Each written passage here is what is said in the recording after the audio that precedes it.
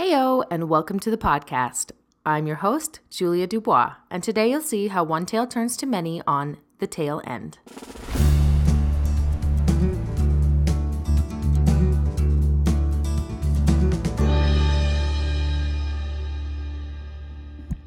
Well, hey there! How has your week been? I had a pretty fun week last week with something new that I tried out called Stitch Fix. Have you ever heard of it? It's an awesome company that helps you find your style and then sends you a box of clothes every so often, and then you can buy them or send them back depending on what you like or don't like. I'm sure some of you have heard me talk about it already because I love it and I think it's so awesome. You can set your price range on what you're willing to spend as well, which is really nice. I got some great pieces that I really like, and if you haven't tried it out, you should definitely try it just to see if you like it. And if you're wanting to try it before and never have, I have a $50 credit code that you can use. And you can find that code on the podcast landing page, which is thetailandpodcast.podbean.com. I also wanted to mention the weirdness that's going on with the podcast episode numbers. I have no clue why they're acting the way they are on iTunes, but it says episode 3 is number 9. And it's just generally adding weird numbers that have no correlation to episode titles. So I apologize if that is driving you a bit batty because it is for me too, but I'm working on getting it figured out. Okay, the prompt for today's episode is a bit creepy, I'll admit, but I will tell you about what I was thinking about when I wrote it so that you can know I didn't intend for both of the stories today to be creepy, but they both have that vibe. So here is the prompt. The kitchen clock is ticking, the sound pounding in my ears like a drum. I hear soft voices upstairs. The near silence is thick and deafening as I crouch here frozen. It rings in my ears, getting louder and louder, almost as if it is begging for a sound to slice through it. Creaky floors groan above me and I shudder. Should I run? Now, I told you I would tell you about this prompt and how I wrote it, but you can't judge me, okay? Now, sometimes I have to hide from my children, my sweet, adorable monster children, because I need a bit of alone time during the day. I'm talking like 3 minutes without someone touching me or accidentally scratching me or whatever. I just need to finish a text message in peace, or gosh dang, I just want to look at my Instagram notifications for a minute. So I hide out on the floor of the kitchen or in our tiny bathroom just off of the kitchen until one of them comes to find me. I thought of this prompt as if a mother would be hiding from her children or maybe even playing hide and seek. But both of the upcoming authors took the prompt in totally different but twisted directions, which is the coolest thing to me. Taking the same prompt and getting entirely different stories is just wild and amazing. The first tail end is authored by Hannah Kamek. And here I just have to include a little note. This story does include a domestic violence situation, so if that is triggering for you, you may want to skip this episode. The kitchen clock is ticking, the sound pounding in my ears like a drum. I hear soft voices upstairs. The near silence is thick and deafening as I crouch here frozen. It rings in my ears, getting louder and louder, almost as if it is begging for a sound to slice through it.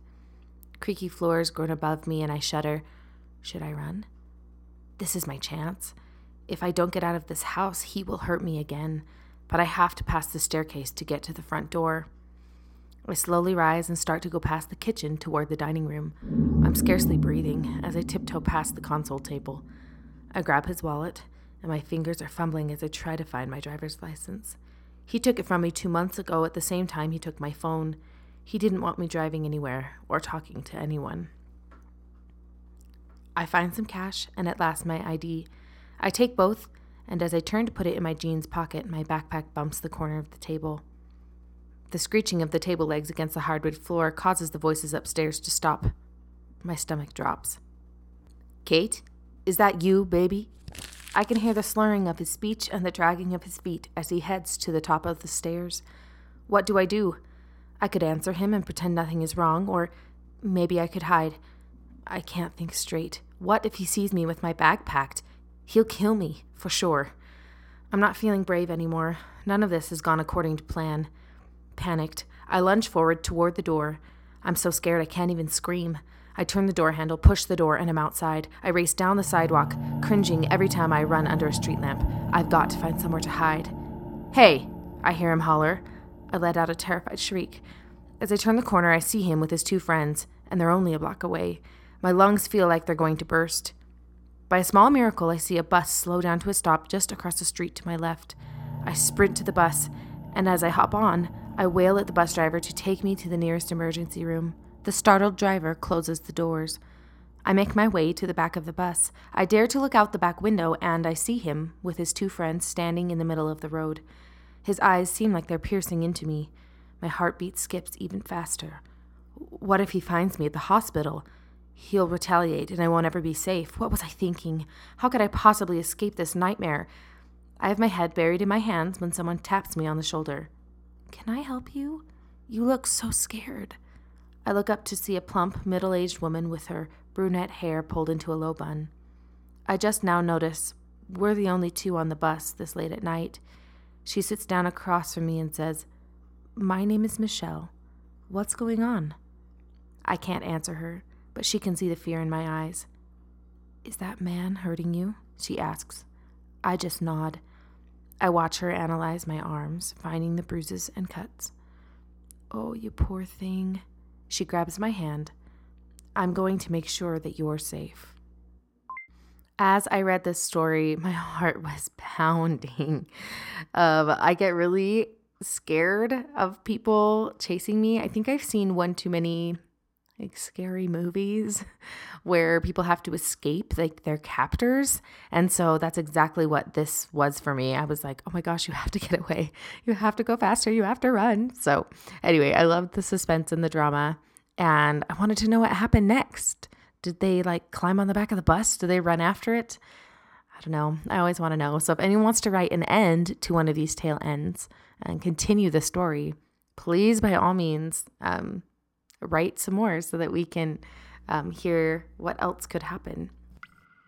Okay, our second tail end for today is titled Purloin and was submitted by Becca Rose. The kitchen clock is ticking, the sound pounding in my ears like a drum. I hear soft voices upstairs. The near silence is thick and deafening as I crouch here frozen. It rings in my ears, getting louder and louder, almost as if it is begging for a sound to slice through it. Creaky floors groan above me and I shudder. Should I run? Where would I run? The basement's one door leads up to the kitchen, and that's exactly where I don't want to go. Instead, I sit here cowering, slightly cursing those who produce the creaking upstairs. The creaking intensifies as someone approaches the basement door. I huddle in my corner, the hair on the back of my neck bristling. The door swings open, casting light down the stairs, illuminating my darkness. "You can come up now," a deep voice informs me. I hesitate. Maybe it's safer down in the dark. "I said come up." I can't ignore that insistent tone. I gather my oversized sweater around me like a shield and make my way up the stairs. The kitchen light is blinding after being in the dark for so long. I blink a couple of times before my vision clears. Sven and Luca stand by the sink, staring. Both men didn't look happy with me at all. My heart begins to pound. I glance toward the window, the night beckoning me to take shelter in it. "Don't do anything stupid," Sven snaps. He runs a hand through his long dark hair, greasy from not bathing. His clothing is rumpled, stubble on his chin. He hadn't been taking care of himself. "She wouldn't," Luca assures him, "right?" He turns his crystal blue eyes to me, pinning me in place with his intensity. Luca is Sven's opposite. Sven is dark in every way, skin, hair, and eyes. Luca is pale. His blonde hair is not as greasy as Sven's, but it doesn't have his usual bouncy. "Sora, my name is Lindsay," I croak out in response. I haven't spoken in days. My voice sounds strange to me. Sven's hands flex. "Not anymore," he growls. "Get that through your thick skull." "Luca, let me knock some sense into her." I flinch. He hasn't moved toward me. He's hit me once before. He is stronger than he looks. It doesn't help that I'm also half his size. "We are not going to hit her," Luca says, more in my direction than at Sven. She's a child. Luca takes a few steps toward me. My heart races, but I don't move. I'm not scared of Luca. He's the kinder of the two, plus he looks so angelic. He bends to meet my gaze. Your name is Sora now. You must forget your old life. That is done. You are staying with us. Please understand. Images of my home flash through my head. An older brother's smile, my mom singing at the piano, Dad always going to work. All gone. Tears began to fill my eyes. Luca's face crumbles. He reaches for me, and I let him wipe at my dirty and wet cheeks. Sven snorts in the background. Don't coddle her, Sven groans. You'll make things worse. She's not a kid. I am, I argue. I'm only 13. My mom always says I'm her baby. I stick my tongue out at him, and Sven actually smiles. She's our kid, Luca explains, until she grows enough to be on her own. Take some responsibility, Sven. Luca straightens, going to the sink to fill a glass with water. I'm surprised the cabin has running water or electricity. We're pretty much in the middle of nowhere. I didn't do anything, Sven protests. I don't have to be responsible for this mess. Luca returns, giving me the water, which I drink sloppily. I'm so thirsty. I'm taking responsibility then, he decides. Are you going to abandon me or are you going to help me? Sven doesn't answer, but he doesn't leave. I hand Luca the cup. More? I ask. You can have whatever you want, Luca tells me, but you have to do what we say, starting with eating. A little girl can't live on water alone. So I am a little girl. I glance at Sven again, but he is moving toward the hall closet. Will you listen to us, Sora? Luca pleads. To me? I only want to care for you. He did. He has. Luca and Sven stole me away, but they saved me too. I'm being a brat. This is my life now? I ask slowly. Luca nods. You'll be with me forever? Yes, Luca promises, if that's what you want. My stomach tightens in pain. He's right, I have to eat. I am hurting myself more than hurting them. Then I'll eat, I agree, but not too much. Finally, Sven sighs. He opens the closet door, yanking out the boy I'd seen a few nights before. He's in his late teens, grubby, hands and feet bound. The gag in his mouth keeps his pleas from my ears, which I am grateful for. Sven drags the boy to me, then holds him steadily. Eat, Sora, Sven orders. I glare at him, but my anger wanes when I feel Luca's hand on my head. Eat, please, he whispers. We will talk about your new life when you are full. I sigh, looking at the boy being held down on his knees. He tries to struggle, but Sven's grip doesn't loosen. I let go of my sweater. The boy goes into a full panic when he sees my blood-splattered dress. Some of it is mine, some from others. I need to bathe. I don't like walking around with my family's blood dried to me, but first, I grab the boy's hair and swiftly bite into his neck. The blood pooling on my tongue eases my pain, calms my nerves. I'm not a baby. I won't complain about my food ever again. I have to say, I love all of the different fantasy elements that we keep seeing brought into these stories. Not all of them are like based in reality, and I totally love it, and I really appreciate it. So thank you so much for writing that. I really, really love that. Okay, that is it for this episode. Thank you so, so much for listening and for being a part of my Tail Enders group, my little Tail Ender groupies. Thank you so much for listening, and until next time, adios.